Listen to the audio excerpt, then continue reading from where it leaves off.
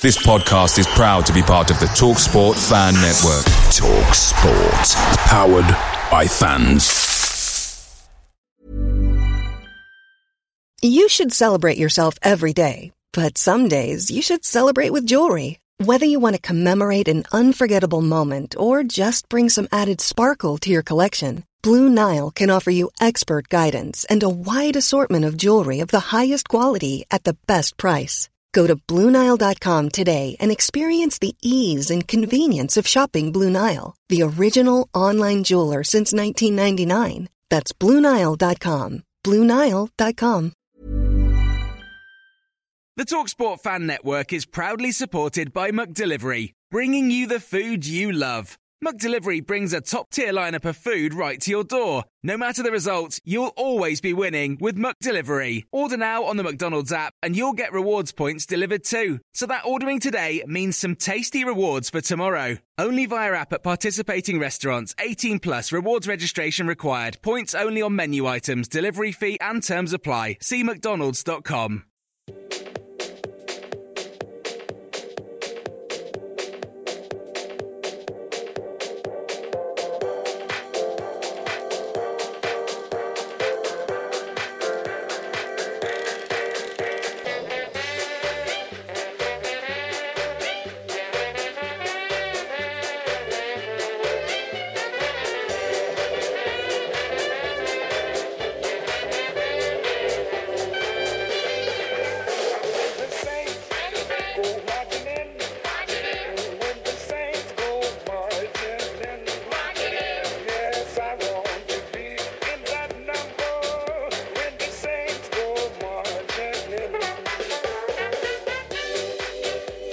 Hello and welcome to Total Saints Podcast. If you're a regular listener to our pod, then welcome back. If you're a brand new listener, then welcome and thanks very much for joining us. My name's Ben Stanfield, at Ben Stanners on Twitter, and I'm the host of Total Saints Podcast. We've got lots of previous episodes. This is TSP 114, so there's at least 113 other ones available out there. A number of them include ex-Saint interviews with the likes of Matt Letizia, Francis Benali, Antti Niemi, Jim McCalliog, and just last week Terry Payne. So feel free to go back through our archives, and if there's any that particularly take your fancy, give them a listen. We'd very much appreciate it. All those episodes are available via the likes of iTunes, Spotify, SoundCloud, Acast, or your preferred channel. Don't forget you can find us on Facebook at Total Saints Pod. We're also on Twitter. You can follow us at Total Saints Pod. And if you'd like to get in touch with any comments, feedback, questions, etc., you can always send us an email, totalsaintspodcast@yahoo.com. This episode features a great Total Recall alongside our friends from the Saints Archive. A wonderful man who spent nearly 40 years in and around Saints and probably epitomises everything that our club stands for. So sit back, relax and enjoy it. Sponsored by Happy Hot Tubs. This is our Total Recall on TSP 114. I'd really love a hot tub, but I don't know where to start. How easy is the process? It's as easy as 1, 2, 3. Who are you? I'm the man who puts happy people in hot tubs. 1. Choose your hot tub at Happy Hot Tubs. 2. Choose your accessories. And 3. Choose how you want to pay. With 0% finance available on selected tubs, we even accept American Express. You deserve happy. And at Happy Hot Tubs, it's as easy as 1, 2, 3. happyhottubs.co.uk. Bobby Stokes, hit well, oh he's there, Stokes has put Southampton in the lead, a great break there for Southampton, and they're all off that Southampton bench. Beating out to this near flank, what a back cross, behind, 2-0, and they now completed the great escape, thanks to a man called Marion. Just a minute to play, here's Letizia. To say farewell. Yes, it's time for our latest Total Recall, as alongside regular recaller Will Dorr from Saints Archive, we welcome along yet another Saint. Our guest on this episode is one of the most passionate and enthusiastic people you will ever find in and around St Mary's. He started coaching at Saints in 1984, became first team manager in 1995, kept the club in the Premier League in 1996, against all the odds, and has been Adam Blackmore's right-hand man on Radio Solent for well over a decade now. It is, of course, Dave Merrington. Dave, our great pleasure to welcome you on. Thanks for joining us. Oh, it's a pleasure to be with both of you. It's just nice to have a conversation. I know we were just talking before we started about the lack of football at the moment, so it's lovely to catch up with you, Dave. So, like we do on a lot of our Total Recalls, we're going to have a chat through your career and reminisce about some of your favourite moments. We've an awful lot to get through, so many great stories and views we know you're looking forward to sharing. But before we talk about Saints, Dave, you of course made nearly 100 appearances for Burnley as a player during the mid to late 60s and early 70s. What are your memories of playing during those days, and what sort of footballer were you? Because I think you were centre-half by trade, is that right? I was actually a winger when I joined Burnley, but because of my build and the manner in which I played the game, they moved you around at Burnley. Burnley was a very family-orientated club at the time, and they were probably one of the main clubs in the country for developing players, and they had a terrific scout in the northeast called Jack Hickson, who sent a number of players down to Burnley. In actual fact, he was the one who sent Alan Shearer down to Southampton because he knew Laurie well. Right. But it was just a great club, and a great club for developing young players, and not only for my career, but it encouraged me to want to stay in the game as a coach, Ben. Yeah, and I saw you score one goal, Dave, right? So you must reminisce and tell everyone about that goal, surely. I think it was against Man City. It was a corner on the left-hand side, come in, and I jumped up into the 6-yard box and scored, and didn't get many. But I was unfortunate, Bernie, that I developed an injury there, an Achilles tendon injury, which was quite a bad one, and the treatment at the time, they didn't have the expertise to get it right. I left Burnley, went to Bristol City, but that injury actually finished me. But while I was at Burnley, I played in the first team, and I was there 11 years. I captained the side. And, of course, we played in Europe in the Fairs Cup, which would be the UEFA Cup now. One of the things I remember most about that, Ben, was we got drawn against Naples. We'd gone through against one or two sides, and the following round we got in against Naples, and we were drawn at home first, and I think we won the game 3-0. And then we went to Naples, and the side was a terrific side. They had Altafini, a number of players, international players in their side, but it was a very hostile place. It was not something that, at the time, English clubs were used to, and at Naples they had a moat around the ground. And we played the game, and we got into the last 10 minutes or so, and it was 0-0. We were going to go through, and then all hell broke loose. There was a corner against us, and Altafini spit at the goalkeeper, and it turned into a bit of a schmozzle. The referee separated everybody, and then eventually when the final whistle went, there was a riot round the ground, and I can remember Harry Potts, the manager, really funny, running across the pitch and passing us and shouting, "Boys, run for your lives, run for your lives." And what was happening, Ben, was the spectators were sitting on little cushions, and they were compressed cardboard, and they were setting fire to them, and they were whizzing them through the air like saucers, and they were coming across, whipping across the top, and as we were running towards the tunnel, they were trying to get across the moat, and the security people were actually throwing the spectators back down the moat. And we got into the dressing room, and one of the players was missing. It was a big goalkeeper, Adam Blackwell, and it was a big lad, great lad. As a boy, when he was coming through Scotland, he was a bit of a boxer as well. Right. And we got into the dressing room, and the doors, there were glass doors, and then all of a sudden, I was next to a guy called Willie Morgan, who eventually went to Man United, and Willie and I were next to each other.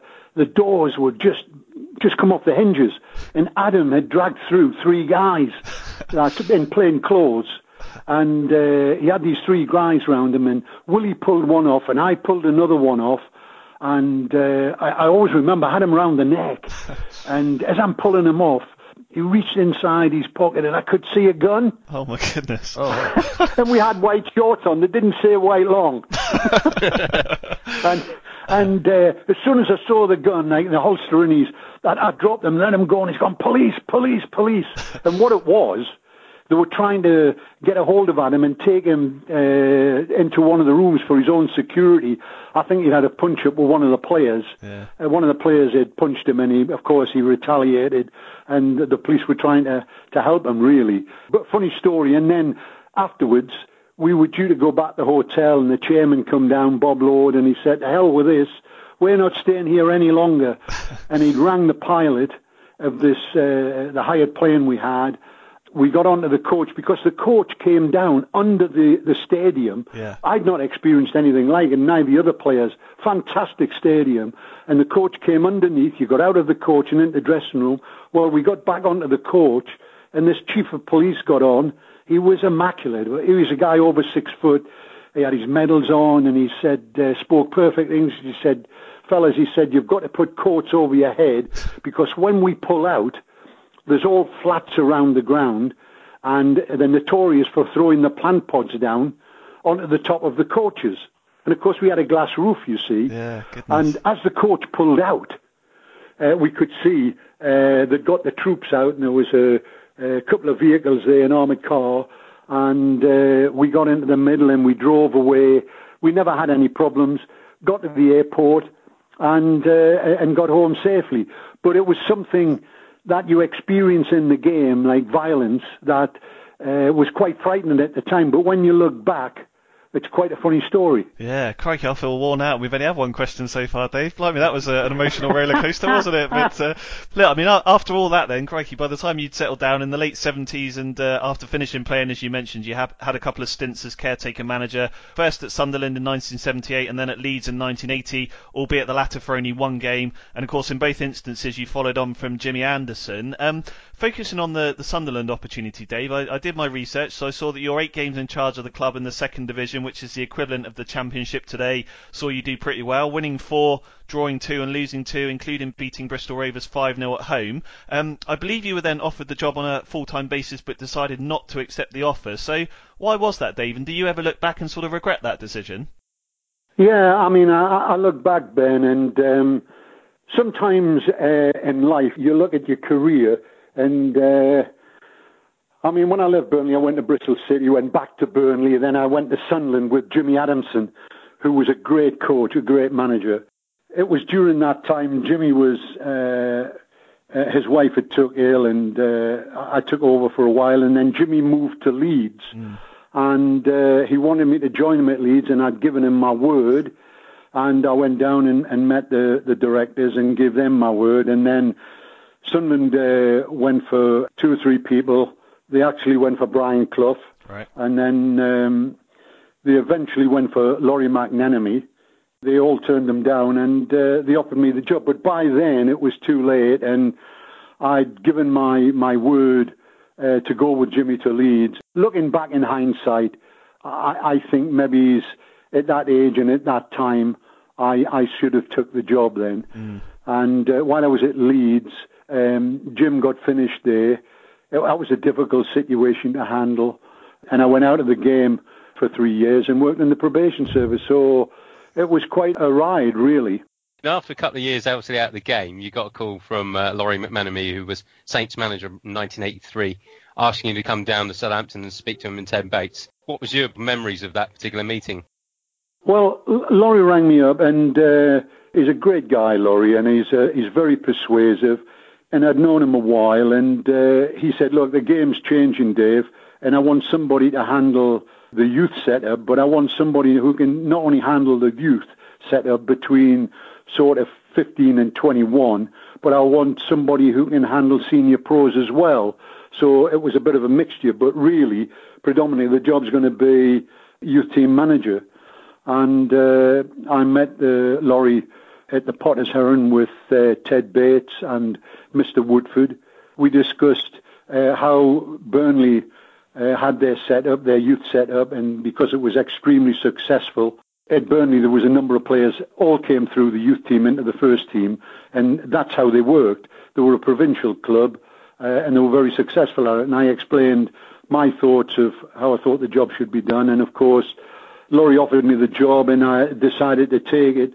I didn't think at first that my wife would want to come down, but she did.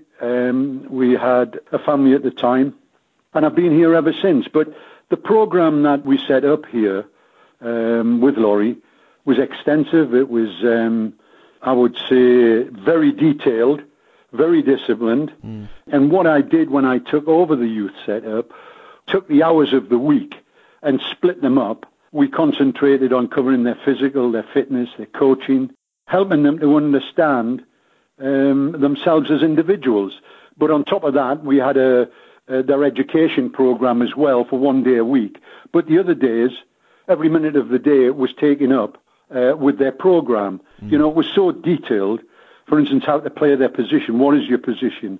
How to play in a collective situation, and how to play in a back four, how to play in a midfield and a front. So it was a program that I felt once the boys left us, they were already well programmed and disciplined and understand the game, you know, the tactic side of the game, how to play against formations. And what I would do is set them problems. Yeah. It might seem strange, this, but if a player can think for himself, and that was what we were trying to do, it was to get the players to respond and think for themselves and believe in themselves, then once they got on the field of play, they knew how to react, how to play against 4-3-3, how to play against a sweeper, how to play against a side who play 4-5-1. And I think all these things were important in their development. So when they were passed on, they were pretty rounded, solid professionals by the time they got to the first team. And what were your first impressions, obviously, of the club in the Southampton area when you came down, Dave? Well, the first thing we noticed was a top-coat warmer, that's for sure. Than being up north. I mean, when I worked in Sunderland, gee whiz, the northeast winds coming off the coast, you'd be doing a training session and the balls would be flying all over, and then all of a sudden you come down here and the weather was totally different. And I loved every minute. But one of the things I loved about the area was I loved the Dell, and I loved the way the fans came in to the Dell and the atmosphere at the Dell.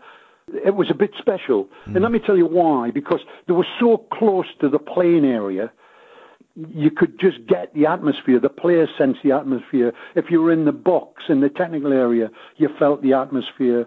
It was really a great place to be like, you know. But part of the program as well was that we tried to establish a pastoral program, and I think it's important to mention this because we wanted to cater for the full person, if you know what I mean, mind, body and spirit. And so we took care of their physical condition.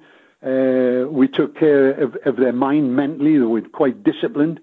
The jobs that they had to do, everything had to be done right. If it wasn't, it was done again. But the boys thrived on it, you know. Yeah. And I think that we wanted them to have a responsibility, not only in the football club, but away from the football club. And their timekeeping was excellent.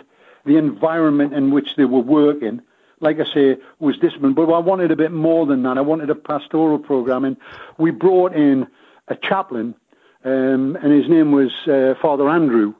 He was a Catholic priest, in actual fact, but he didn't in as much have a church. He actually ran St. Dismas Day Society, and the reason I've mentioned that was because he worked at the sharp end of the wedge in society with homeless people who were suffering from alcohol abuse, and people who really had low self-esteem. They were falling through the net. And he came into the club and he spent a lot of time with the players. We would give them an hour a week to talk to the players, and we would do different things with them, you know. We'd set up little programs to help them understand themselves better. But I got them involved with Father Andrew. On a Friday afternoon, they would go down to St. Dismas and help out with the clients there, and these people got to know them, and they grew to love the boys. And the boys were giving something back to society. And Laurie gave us like 12 tickets each week for each home game, that is. Yeah. And I said to Father Andrew, well, look, don't give them to the same people, but pass them out. And the reason I've mentioned that here is because when these people turned up at the Dell in the car park, the little car park, and the boys turned up, and some of them had gotten to the first team, they would say hello to these people. And they would stop and talk to them. And not only did it do the boys good, but can you imagine these people where the players had taken the time to actually spend time with them before a game? It was fantastic. And that was all part of their makeup and their character. And I don't think they ever forgot that. I think it became part of their makeup. People like Benali and Shearer and Letizia, Madison, all of those went through that program. Dave, I was going to ask, because you sort of led us on nicely there. I mean, I think many people will probably know that you're a very religious man yourself, and I know when we spoke to sort of arrange the interview, you said, one of the benefits of some quiet time away from football at the moment is that you're getting to do some additional learning around that. When we had Neil Maddison on recently, he made it very clear just how much you'd educated him and the younger players to be responsible and hard-working individuals every day of their lives. And when I spoke to Adam a couple of weeks back, Adam Blackmore, he said that all the miles that you two have tracked up and down the motorway, you've really had a massive influence on the way that he now lives his life. So it's obviously important for you as a youth team manager and a human to sort of build that education into some of those players those days. It's probably an obvious question, but do you think that that's element of it, the sort of integrity, the respect, the attitude, etc., is missing a fair bit from the modern game? I wish I could answer that question. I know that programme stopped when I left, and I think it was such an important one because it's all about character building. It's all about them developing as human beings as well as footballers. If you can get them to think right on the field and off the field, then you've got a better player. I just feel that during that period of time, the time we spent during the week and that particular program, I mean, we were extremely successful. Yeah. And I don't think people realise just how successful these players were, between that age of about 16 to 20. I mean, they won the league 4 times. They won the Southern Junior Cup. And we took them to Europe. I asked Laurie if we could take them into Europe, and that was the beginning. And we went to 2 areas in Europe, a place called Stemvida and Laupheim. Yeah. And there were 2 major youth tournaments. And the Laupheim tournament, we got in by default because Manchester United had pulled out for some reason. I think they'd got 1 or 2 injuries and couldn't take a complete side. But somebody had said, well, try Southampton, they've got a good youth side. And when I got the phone call, they said, look, we'll cover everything. Yeah. I mean, this was a major big tournament. They had teams in from South America, so it'll tell you how big the tournament was. Anyway, we turned up, and Chris Nicholl was the manager at the time, and when I took them out, I actually took the players out on a Bow Street licence, and I took them out on my own.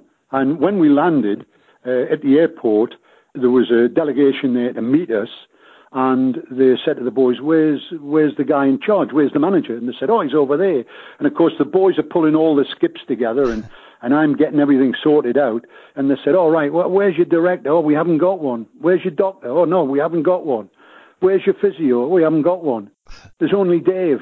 Well, when I met them, they didn't really want to give me 5 minutes of the day, really. And we got on the coach, and it was silence all the way, and I thought, oh, gee whiz. They must have thought it was Fred Carnos. Anyway, we got to the tournament, and we got through at the semi-final, knocked out Leverkusen, who'd won the tournament twice. And, of course, if you win the tournament in Germany 3 times, you keep the cup. And we got through to the final, and we won the final. But a little story which I think will be interesting for the fans was when we got to the final, Francis Benali in the semi-final got a bump on the head, a cut on the head. And I said, Francis, I don't think I'm going to play you. And he went, what? I mean, Francis is just a lovely, lovely man. But you get him on the field, he's a real tough guy. And he said, boy, I'm not missing the final, Dave. He said, patch me up. So I said, right, okay then. So I put a compression bandage on and padding, and I put this crepe bandage around his head. He looked like a Sikh going out to play the game in the final. Anyway, we won the final, and of course these people just couldn't believe it, And then we went back the following season, got to the final again, and lost the final. But we also played in Stemvida. Laupheim was southern Germany, and Stemvida was northern Germany, another big tournament. And we actually won that one 4 times in a row. The trophy was a magnificent big gold cup, worth quite a lot of money. And of course, we retained that one, and it's somewhere in the club, or it should be. But the point I'm making, that these boys over that period of time, 2/3 of them actually got into the first team, and we turned the first team out with 2/3 of homegrown players. Yeah. So when you look at the success of Southampton Football Club and developing players, it was a very, very successful programme at that time. Yeah, I mean, alongside Neil Maddison, some of these players who had the opportunity to work with you included Franny Benali, Jason Dodd, Alan Shearer, and of course, certain Matthew Le Tissier. Yeah, you had Doddsy and the Wallace boys. There was just so many, to be honest.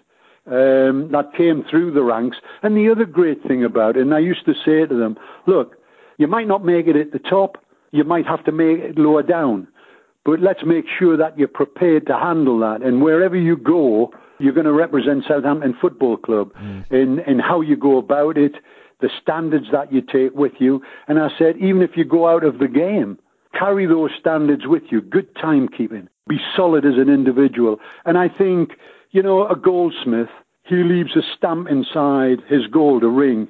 And I like to feel that when you've dealt with young people from that age, I think you leave your hallmark on them like a Goldsmith would leave a stamp in a ring.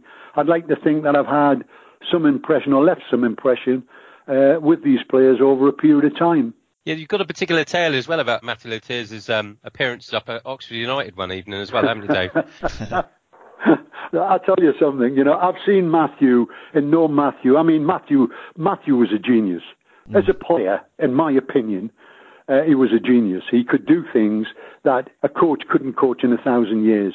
But I saw him score some great goals, one goal in the first team against Newcastle. But the one that sticks in my mind better than ever was in the youth team. We played at Oxford and we were playing away. And he wasn't too involved in the first half, so I pulled him to one side away from the players and I said, Matthew, you're not in the game. I said, second half, I just want you to roam across the front, anywhere across the front. When we go back in the dressing room, I'll just say to the boys, try to get the ball to your feet. So he said, yeah, fine, okay, Dave. I mean, Matthew's a great lad. And Jeff Kenner was playing left back.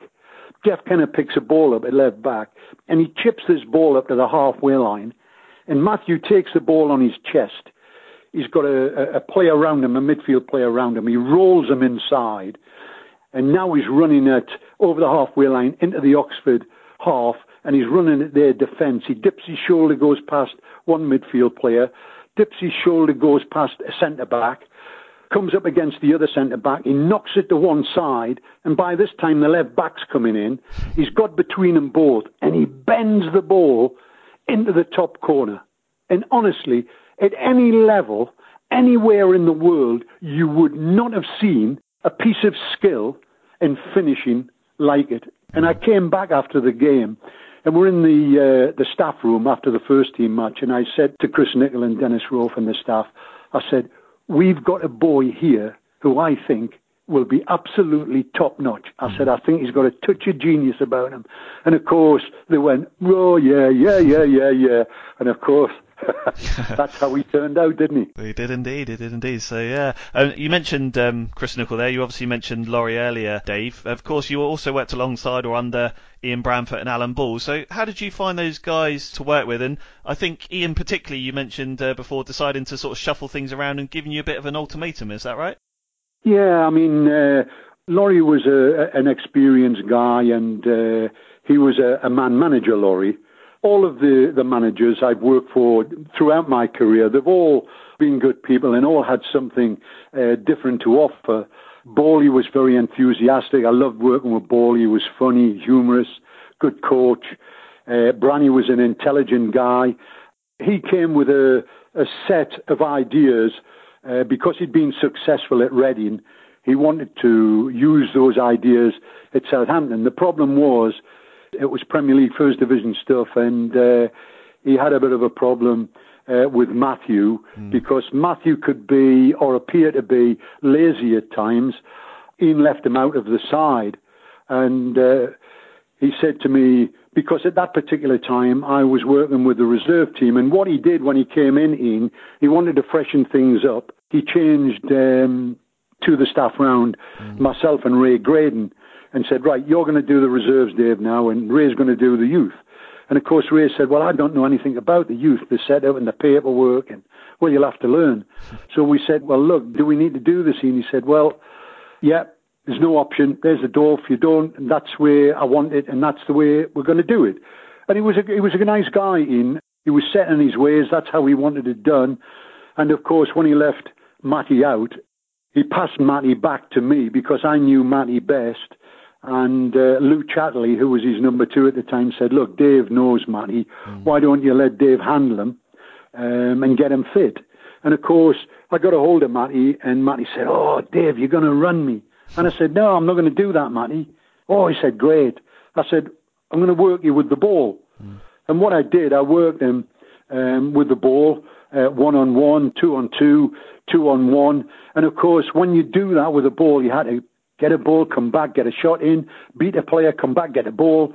When you've done that for about 20 minutes, half an hour, you are shattered. Yeah. And, of course, eventually I got Matty's weight down, got him fit. But he was never a problem, man. He got back in the first team and he never looked back. Yeah. So it must have been as rewarding for you then, Dave, having put all that work in with Matty. We think back to that Newcastle game when Branfoot recalled him and he played and scored those 2 brilliant goals, won us the game. So almost as rewarding for you as it must have been for Matt. Oh, yeah. I mean, one of the things that probably people don't understand, it's great working with the first team and it's great atmosphere in the Premier League now. But the greatest joy, and I mean this with all sincerity and with all my heart, is when you develop a player, you've had such an impact on him, you've seen him come from your team, and with some of the players I've handled, they've jumped from my team straight into the first team. I mean, when you see that, I'll give you an example of that. Chris Nicholl was the manager at the time. He'd gone 21, 22 games without a result. He was having a bad time, and I said to him, look, I've got a boy on the side here, play him, Alan Shearer. And I said, I'm not telling you to do something, Chris, that I haven't done myself. I said, when I was at Sunderland and I took over, I said, I played a boy called Rob Hindmarsh, and he was 16. I played him in the FA Cup. I said, but he was mentally and physically strong enough to handle it. And I said, this boy Shearer is the same. I said, he's strong-minded, strong-willed, he's strong physically. I said, he's got a great right foot. He said, yeah, right, okay, I'll think about it. And 6 weeks later, I kept mentioning it to Dennis Rofe, and Dennis said, well, I've mentioned it to Chris. Anyway, cutting a long story short, Chris said, look, can I have a word with you in my office? So I went up, and he said, tell me about Shearer. And I said, Chris, I cannot tell you any more about Shearer. I would play him. And he said, but it's a big risk for me, Dave. We're going through a bad time. I said, doesn't matter. Even if you stick the boy in for 1 game or 3 games or 6 games, I said, it's worth a chance. You're not scoring goals anyway. So he said, right, okay. Anyway, they stuck the boy in, and it was against Arsenal, and of course, history records that he scored 3. Yeah. But Shearer, I worked with Shearer, and I said to him one day, the little stories, the funny stories, and I said, Alan, we're going to work on that right foot of yours and keep working it. I said, because it's like a thunderbolt.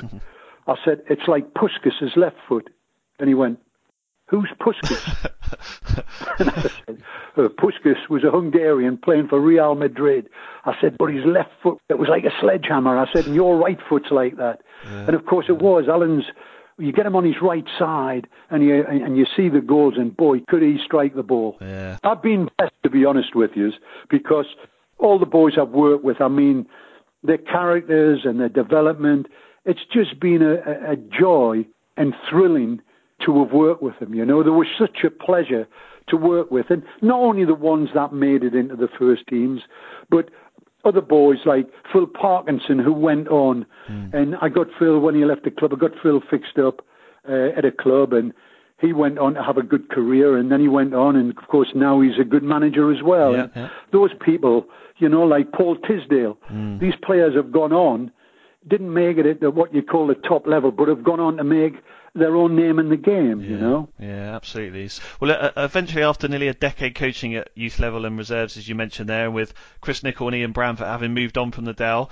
in 1995 you got approached by Guy Askham, then Saints chairman, Dave, about becoming first-team manager. So what are your memories of that conversation with Mr. Askham and the way the opportunity was presented to you?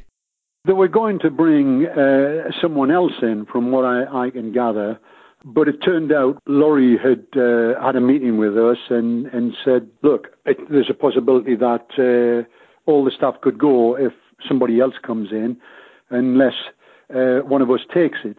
It was a situation where John Mortimer said he felt he was too old. Lou Chatley didn't want it. And I had the experience. I said, well, look, I've had the experience. I said, but it means of it keeping us all in place, I'd be happy to take the job. That's if they want me to take the job. Anyway, Guy Askham got a hold of me and said, look, we've had a board meeting. We'd like you to take the job. That's the good news. The bad news is there's no money. And, of course, Alan Ball had left and gone to Manchester City. We didn't really want him to leave because we enjoyed working with Bowley. But he went there, got better wages, got more money, had more money to spend on players. And, of course, I said to the chairman, well, where is the money? He said, well, we're up to the level with the bank. They won't lend us any more money. We've got to survive for a season until we can get the TV money in, which should be about 10 or 11 million. And if we can do that, then we might be able to give you somewhere in the region of about 5, 6, 7 million to spend on players. So I said, but the hell, that's a tall order, guy, to keep you in the Premier League without any money. And of course, when I told the staff, they said, Dave, that's impossible. But nevertheless, we took the job on, and the staff were brilliant. The players were brilliant. We didn't have any money, and we worked hard technically coaching them. We tried to come up with innovations, new ideas to motivate them tactically. We had little schemes within the dressing room. And I have to say, the players were absolutely brilliant. But when we got towards the end of the season, it was getting very, very tight down there. And unfortunately, the last 2 games, my wife took seriously ill, taken into intensive care. And that was probably the hardest experience I've ever gone through in my life. You know, trying to handle the first team and the pressures of the club and keeping the club in the Premier League and my wife in hospital. But we got to the last 2 games and we were very bold in our decision-making at Bolton. That was the game before the end game, which the last game was Wimbledon. And I wasn't quite sure how Wimbledon would turn up. You never know whether it would come crash, bang, wallop, what sort of team they would turn up, how they would play, whether they'd kick you off the park or not. And I felt at Bolton we had a chance of winning that game. And, of course, I did something which was a bit different. I said to the players and the staff, we're going to play with 3 up the front, interchanging up the front, with all 3 strikers in a free roll up the front, trying to get them between the back 4. And, of course, Matty achieved that and got the goal. And that was the result, I think, that kept us up. But the sad part about that story for me is that after the final game against Wimbledon, I was so desperate to get away to see my wife in intensive care. I never really got the joy with the fans because they were excellent. I mean, throughout that season, I'd come down the tunnel and I'd try and pump the fans up, and they responded. And I have to say this, and hand on my heart, they talk about fans all over the country, but I can honestly say the Southampton fans are as good as any. Moving on from the coaching position, obviously, to becoming the first team manager, Dave, it was obviously a lot harder and more demanding for you. Was this something that you were expecting from the job? No, the job, I mean, don't forget, I'd worked with Jimmy Adamson at Sunderland as deputy manager and took over for a while and took over at Leeds for a while as well. So I knew the job. I mean, when you've been in the game a long time, you become a good pro at it. You just hope you can get the rub of the green and get the success.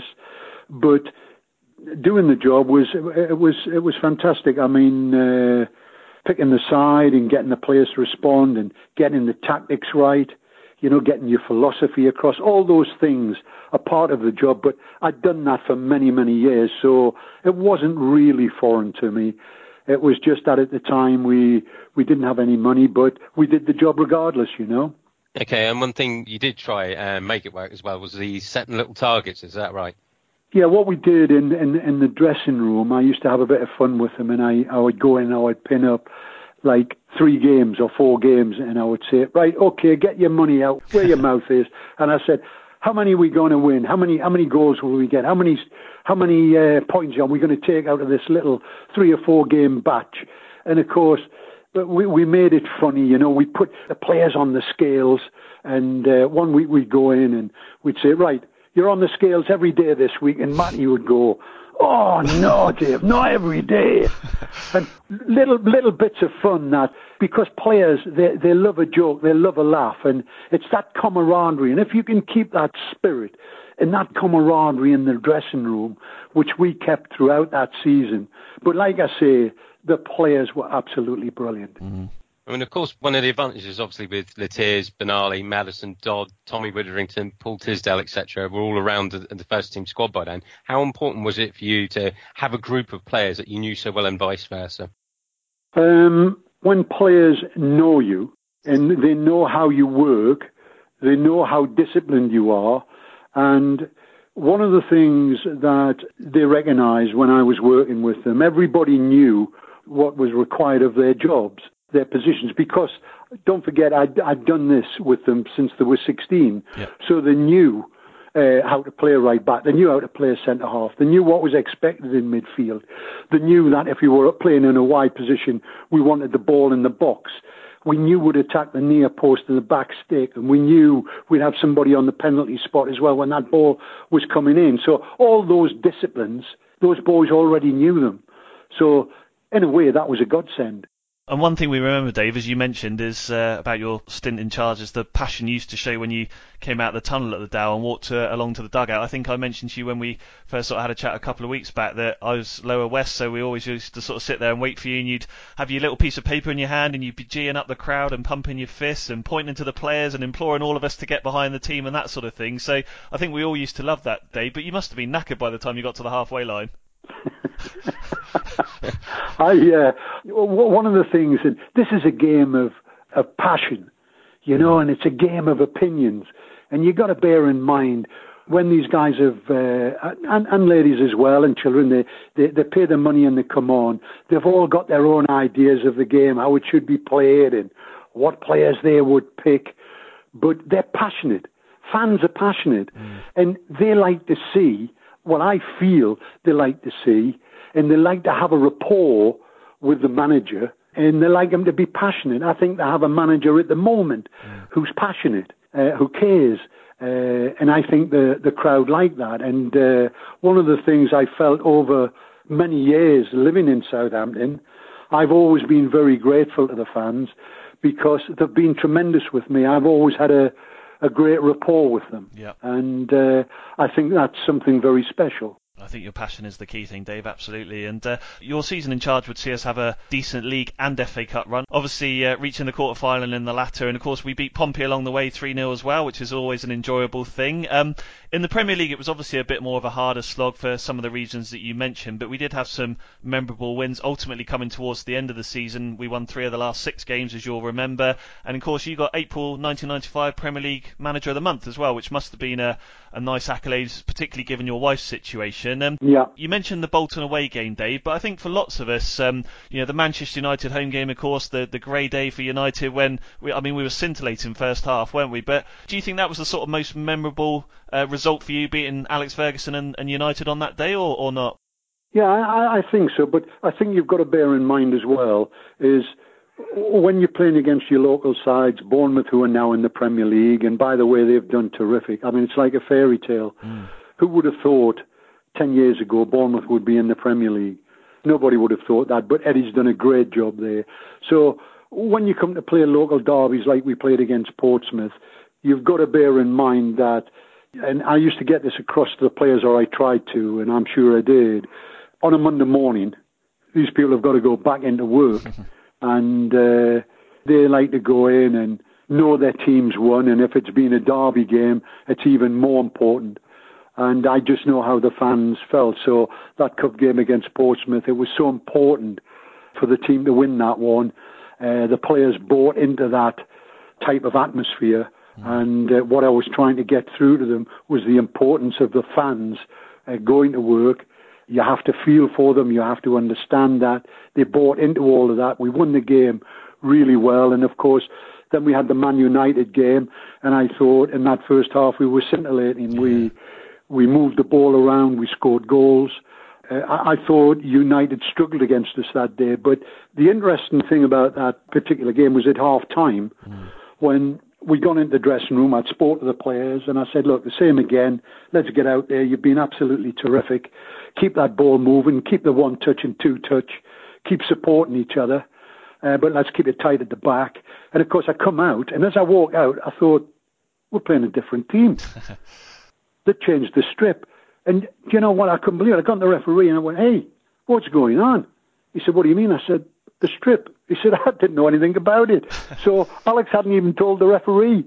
So the referee didn't know, I didn't know. They've gone out and from what I can gather, the players had said, this strip we've got on, we can't see each other properly.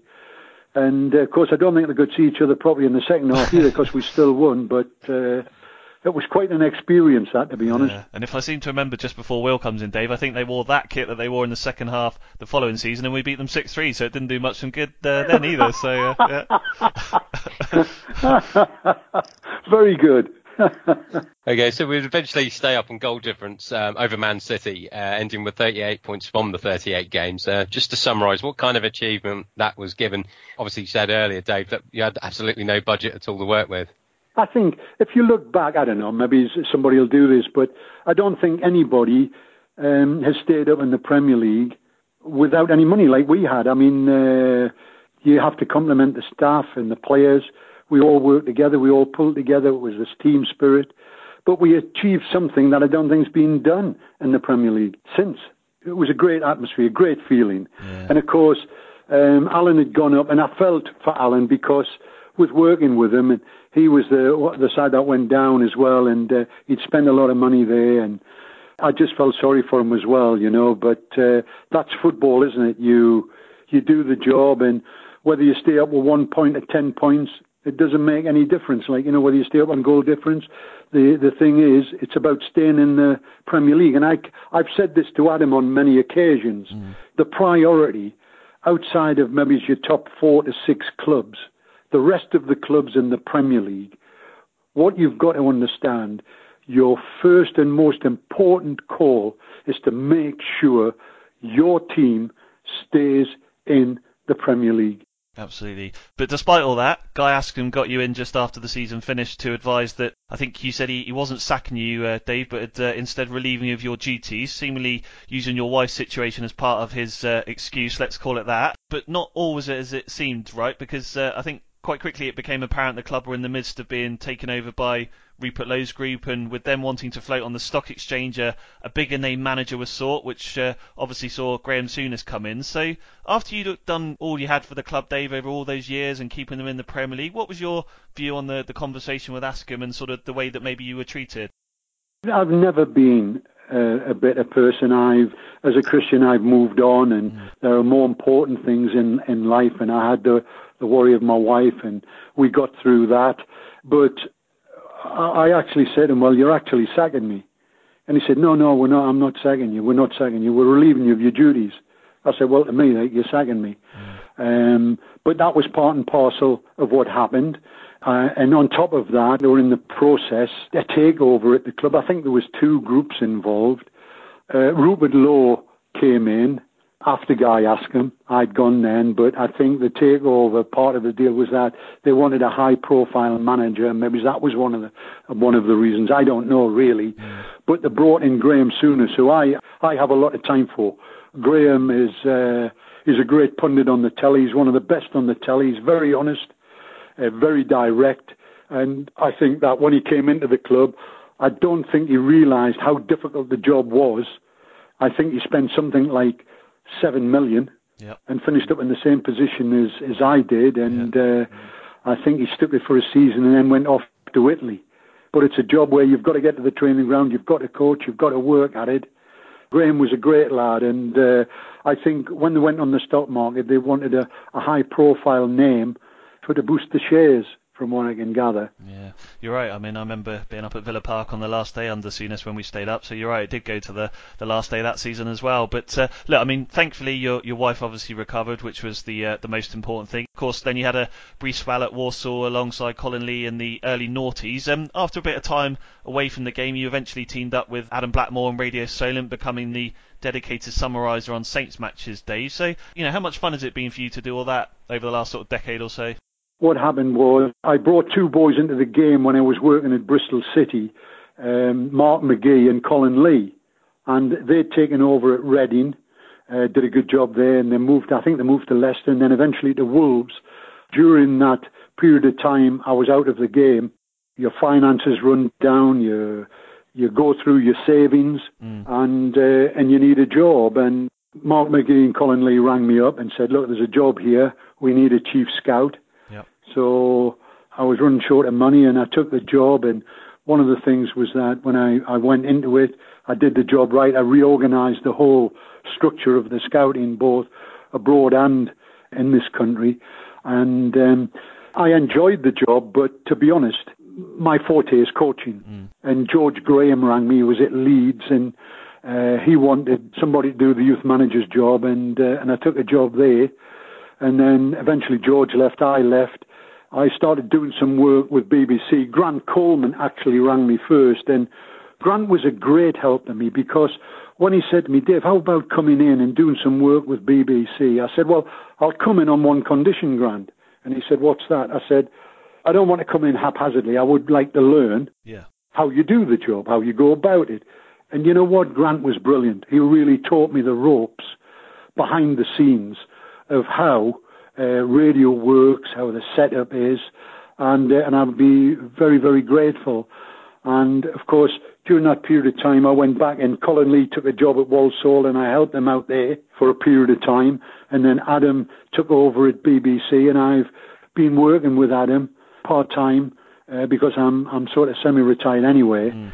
And you know what? It's been terrific working with him. We've done a lot of miles. We talk about the game going up. We talk about the game coming back. We analyse everything. We have a laugh. He's a great lad, and you can have a good laugh with him. He likes a joke, and he's great to work with. When obviously you've seen hundreds of games with the microphone in hand, some good, some bad, and not wanting to mention the 9-0 loss to Leicester, some bloomin' ugly. If you had to pick out several games or moments that stick with you over the past decade or so, which would they be? Before I answer that question, I would say this. I would think when you're on the radio, I think your reputation's important, and I think that when the side is doing well, you've got to portray that to your listeners and to the fans. They've got to know who's doing well, which individual players are doing well, why is the team doing well, why the tactics are being successful, and you've got to explain all of that. But at the same time, when they're not doing well, you haven't got to be afraid to explain that as well. And I think the fans understand that, and I think they appreciate my honesty in telling them that as well. But to the question, a game that sticks out in my mind, it wasn't so much the game, it was just the atmosphere. It was into Milan. We went to Milan, and there was 8,000 Southampton supporters there. And we've gone down into the square to do interviews. They are milling all over the place. They were fantastic. We interviewed them. They were on a high. They came out to enjoy the game, to enjoy Italy. It was just such a fantastic atmosphere. It's one game that sticks in my mind because of the fans. Yeah.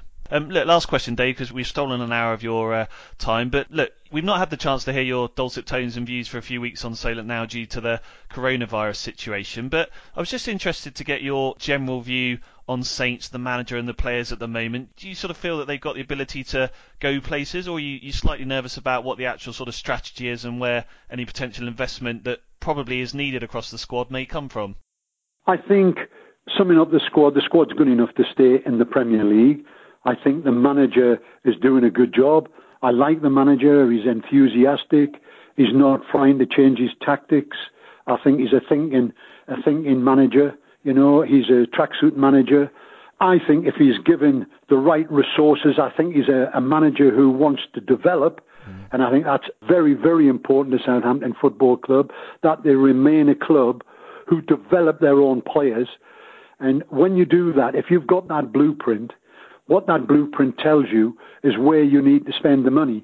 And, of course, if you can select the right players, and I just feel we've gone through a couple of seasons where we haven't selected particularly well. We had 2 seasons where we were brilliant with the likes of Van Dijk and others, Tadic and those players. I mean, they were great signings. But the squad at the moment needs strengthening. It's a good squad. They're honest players. They're workmanlike. I think the manager's the right one. I think what he needs now is real support from the board. I know we're in difficult times financially, but I'm not quite sure about the owners of the club at the moment, whether they're really prepared to take the club to another level by that I mean, will they help the manager to invest to make the team better, so they're not just a team fighting off the bottom six, but can push higher up, above halfway, and make them into a more solid outfit and a better side. I'm just hoping that he gets those resources to do that. Well, I don't think we can sum up enough how much of a privilege it's been having you on Total Recall, Dave. You're probably the most northern southerner any of us know. We completely love you and your passion, and Will, myself, and everyone listening will absolutely agree, I think, on thanking you for everything you've done for Saints over the years, and also for the wonderful commentary you and Adam bring us each week. So thanks for joining us, Dave. Yeah, can I just say to Will and yourself, Ben, it's been a delight to do this evening, but I'd like to finish on one more thing. I think we're in a terrible situation in the country at the moment, and you stop and we talk about football, we all love football, we're all passionate about football, but let's just stop and think how important it is for the doctors and the nurses and the helpers, the cleaners, all those who are helping out in hospitals, working on the front line at this time, and of course those patients who've got coronavirus and are really struggling at this time. And I would just like to say that as a country and as a football club and as fans, I'd just like to say to those working in the National Health Service, well done, we do appreciate it, we love you to bits, and you've actually become our role models. Dave, I couldn't have said it any better, thank you, that's a brilliant way to end it. That's been Total Recall with Saints legend Dave Merrington.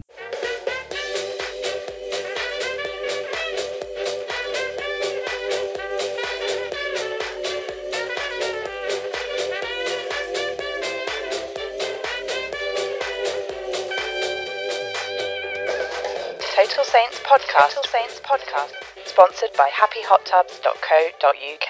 Well, a massive thank you again to Dave Merrington. What a wonderful bloke, a true saint, and we're very, very fortunate to have had him so involved with the club over so many years and still giving us all of his views and opinions on Radio Solent these days. I must also say a big thank you to Adam Blackmore for putting us in touch with Dave. Finally, as always, big thanks to Will from saintsarchive.com. You can check out their brilliant group on Facebook. All you have to do is search for Saints Archive. Just before we go, it's the 75th anniversary of VE this weekend, victory in Europe of course, so we'd like to pay our TSP respects to all the men and women who sacrificed so much for us during World War II and all the other major events over the years, lest we forget. Finally, I also just wanted to send our best TSP wishes to Mange, Simon and all the team at Five Rivers. Unfortunately, they've had to close their pub. Lockdown, of course, has been very tough for lots of businesses, so it was really sad to hear that news. Always be very, very grateful to all of the team there for their hospitality when we did TSP 100 live back in January of this year. It's a wonderful venue and very, very sad to hear that it's had to close down. So certainly send our best wishes to all of them.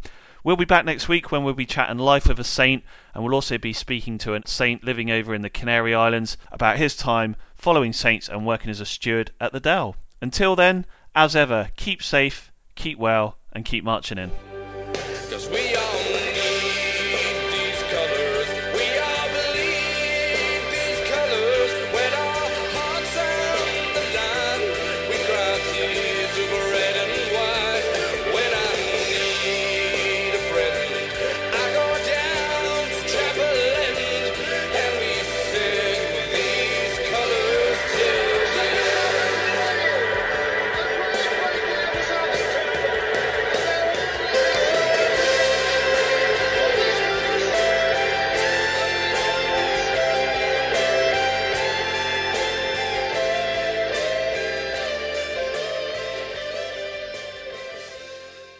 Away days are great, but there's nothing quite like playing at home. The same goes for McDonald's. Maximise your home ground advantage with McDelivery. Order now on the McDonald's app. At participating restaurants, 18 plus, serving times, delivery fee and terms apply. See mcdonalds.com.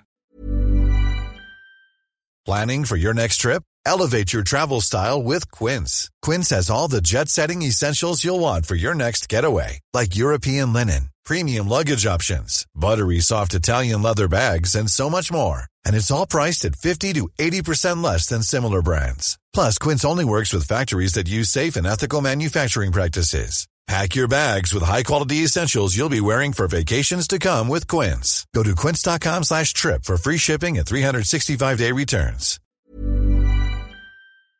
This podcast is proud to be part of the TalkSport Fan Network. TalkSport. Powered by fans.